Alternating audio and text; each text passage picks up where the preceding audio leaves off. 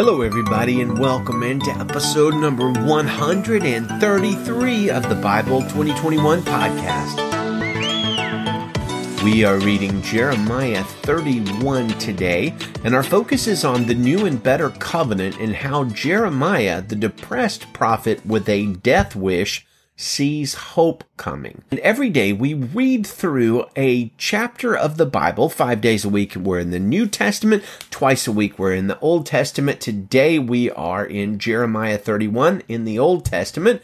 Let's get started talking about Jeremiah. Now, Jeremiah the book was written hundreds of years before the birth of Jesus. It is the longest book in the Bible by the number of words. Now, Psalms has more chapters. It takes up more pages in your Bible because of formatting, but Jeremiah has more words. Interestingly, Psalms isn't even the second longest book in the Bible by words either. It's the third. The second longest book in the Bible in terms of the number of Hebrew words is actually the book of Genesis.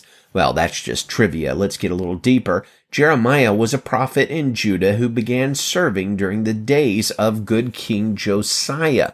Unfortunately, all of the kings after Josiah were bad, wicked sorts of kings, and ultimately then the nation of Judah was sacked by the Babylonians towards the end of Jeremiah's lifetime. Jeremiah saw a lot of heartache in his life and prophesied the judgment of God and called people to repentance. Judah, the southern kingdom, while having more faithful to God leadership than the northern kingdom of Israel, still had more wicked kings than good kings, and of the last 7 kings of Judah before the Babylonian captivity, only one of them, Josiah, was actually faithful to God, and this led to Judah going into exile, being defeated utterly by the Babylonians, and pretty much everybody ignoring the ministry of Jeremiah. Now, he was faithful in his duties. He listened to God and he proclaimed the word of God. But because he saw so much hardship and unfaithfulness around him, and because almost nobody actually followed God's word spoken through Jeremiah, he is known as the weeping prophet. It appears he went through some terrible times of melancholy, depression, and despair. And I'm not exaggerating. Consider what he wrote in Jeremiah chapter 20, verses 14 through 18. He says this, "May the day I was born be cursed. May the day my mother bore me never be blessed. May the man be cursed who brought the news to my father, saying, a male child is born to you, bringing him great joy. Let that man be like the cities the Lord demolished without compassion. Let him hear an outcry in the morning and a war cry at noontime, because he didn't kill me in the womb, so that my mother might have been my grave, her womb eternally pregnant.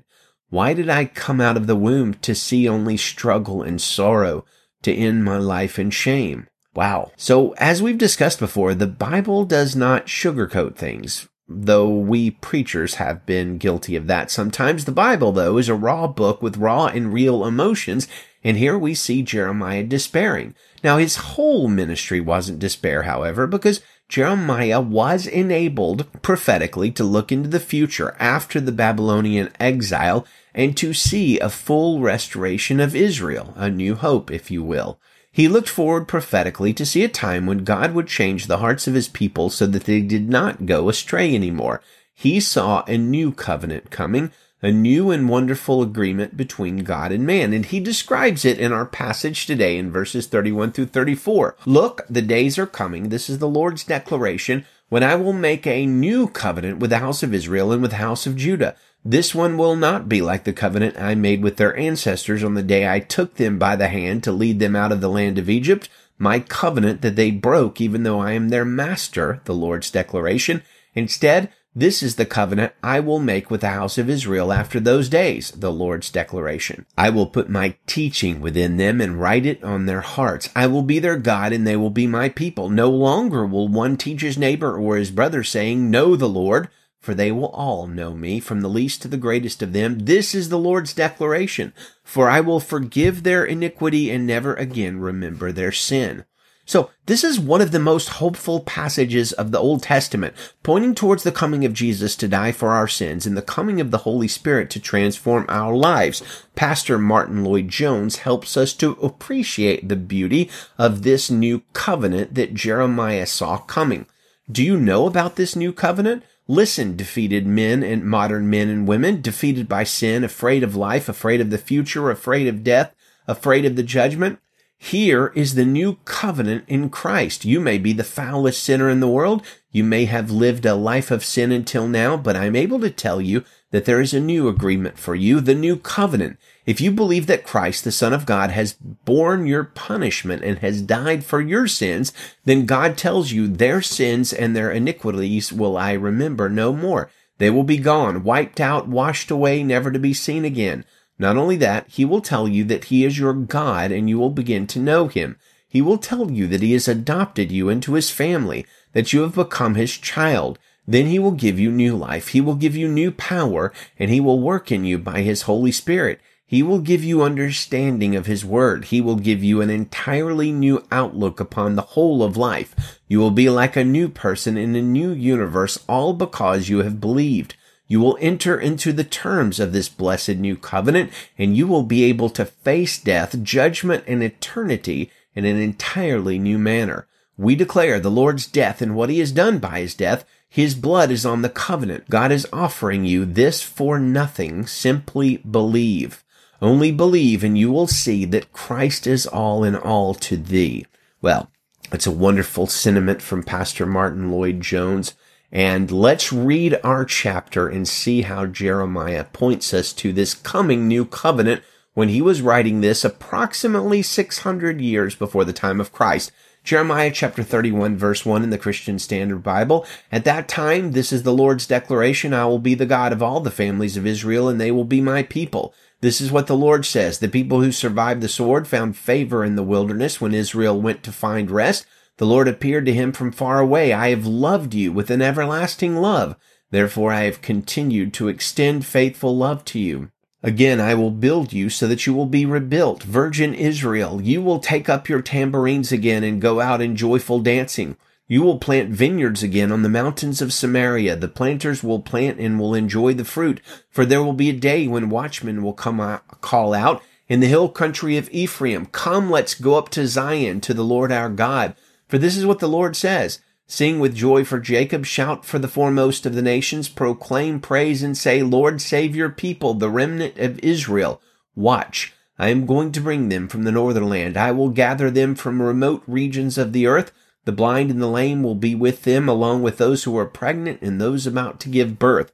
They will return here as a great assembly. They will come weeping, but I will bring them back with consolation. I will lead them to wadis filled with water, by a smooth way where they will not stumble. For I am Israel's father, and Ephraim is my firstborn. Nations, hear the word of the Lord, and tell it among the far-off coasts and islands. Say, the one who has scattered Israel will gather him. He will watch over him as a shepherd guards his flock, for the Lord has ransomed Jacob and redeemed him from the power of one stronger than he. They will come and shout for joy on the heights of Zion. They will be radiant with joy because of the Lord's goodness, because of the grain, the new wine, the fresh oil, and because of the young of the flocks and herds. Their life will be like an irrigated garden, and they will no longer grow weak from hunger. Then the young women will rejoice with dancing, while young and old men rejoice together. I will turn their mourning into joy, give them consolation, and bring happiness out of grief. I will refresh the priests with an abundance, and my people will be satisfied with my goodness. This is the Lord's declaration. This is what the Lord says. A voice was heard in Ramah, a lament with bitter weeping. Rachel weeping for her children, refusing to be comforted for her children because they are no more. This is what the Lord says. Keep your voice from weeping and your eyes from tears, for the reward for your work will come. This is the Lord's declaration, and your children will return from the enemy's land. There is hope for your future. This is the Lord's declaration, and your children will return to their own territory. I have surely heard Ephraim moaning, you discipline me, and I have been disciplined like an untrained calf. Take me back so that I can return, for you, Lord, are my God. After my return, I felt regret. After I was instructed, I struck my thigh in grief. I was ashamed and humiliated because I bore the disgrace of my youth. Isn't Ephraim a precious son to me, a delightful child? Whenever I speak against him, I certainly still think about him. Therefore, My inner being yearns for him. I will truly have compassion on him. This is the Lord's declaration. Set up road markers for yourself. Establish signposts. Keep the highway in mind, the way you have traveled.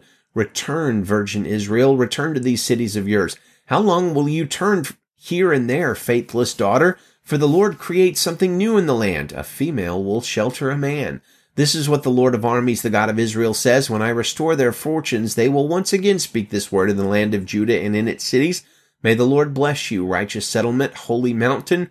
Judah and all its cities will live in it together, also farmers and those who move with the flocks. For I satisfy the thirsty person and feed all those who are weak. At this I woke and looked around. My sleep had been most pleasant to me. Look, the days are coming. This is the Lord's declaration, when I will sow the house of Israel and the house of Judah with the seed of people and the seed of animals, just as I watched over them to uproot and tear them down, to demolish and to destroy and to cause disaster, so I will watch over them to build and to plant them. This is the Lord's declaration. In those days it will never again be said, the fathers have eaten sour grapes and the children's teeth are set on edge. Rather, each will die for his own iniquity. Anyone who eats sour grapes, his own teeth will be set on edge. Look, the days are coming. This is the Lord's declaration, when I will make a new covenant with the house of Israel and with the house of Judah. This one will not be like the covenant I made with their ancestors on the day I took them by the hand to lead them out of the land of Egypt, my covenant that they broke, even though I am their master, the Lord's declaration. Instead, this is the covenant I will make with the house of Israel after those days, the Lord's declaration. I will put my teaching within them and write it on their hearts. I will be their God, and they will be my people. No longer will one teach his neighbor or his brother, saying, Know the Lord, for they will all know me, from the least to the greatest of them. This is the Lord's declaration. For I will forgive their iniquity and never again remember their sin. This is what the Lord says, the one who gives the sun for light by day, the fixed order of moon and stars for light by night, who stirs up the sea and makes its waves roar. The Lord of armies is his name. If this fixed order departs from before me, this is the Lord's declaration, only then will Israel's descendants cease to be a nation before me forever. This is what the Lord says. Only if the heavens above can be measured and the foundations of the earth below explored will I reject all of Israel's descendants because of all they have done. This is the Lord's declaration. Look, the days are coming, the Lord's declaration, when the city from the tower of Hananeel to the cornered gate will be rebuilt for the Lord. A measuring line will once again stretch out straight to the hill of Gareb and then turn toward Goah. The whole valley, the corpses, the ashes, and all the fields as far as the Kidron Valley to the corner of the Horse Gate to the east will be holy to the Lord. It will never be uprooted or demolished again. Amen. Well, friends, let's close with our Bible memory verse for the month of May. Matthew 28:18 through 20. Jesus came near and said to them, All authority has been given to me in heaven and on earth. Go therefore and make disciples of all nations, baptizing them in the name of the Father and of the Son and of the Holy Spirit, teaching them to observe everything I have commanded you.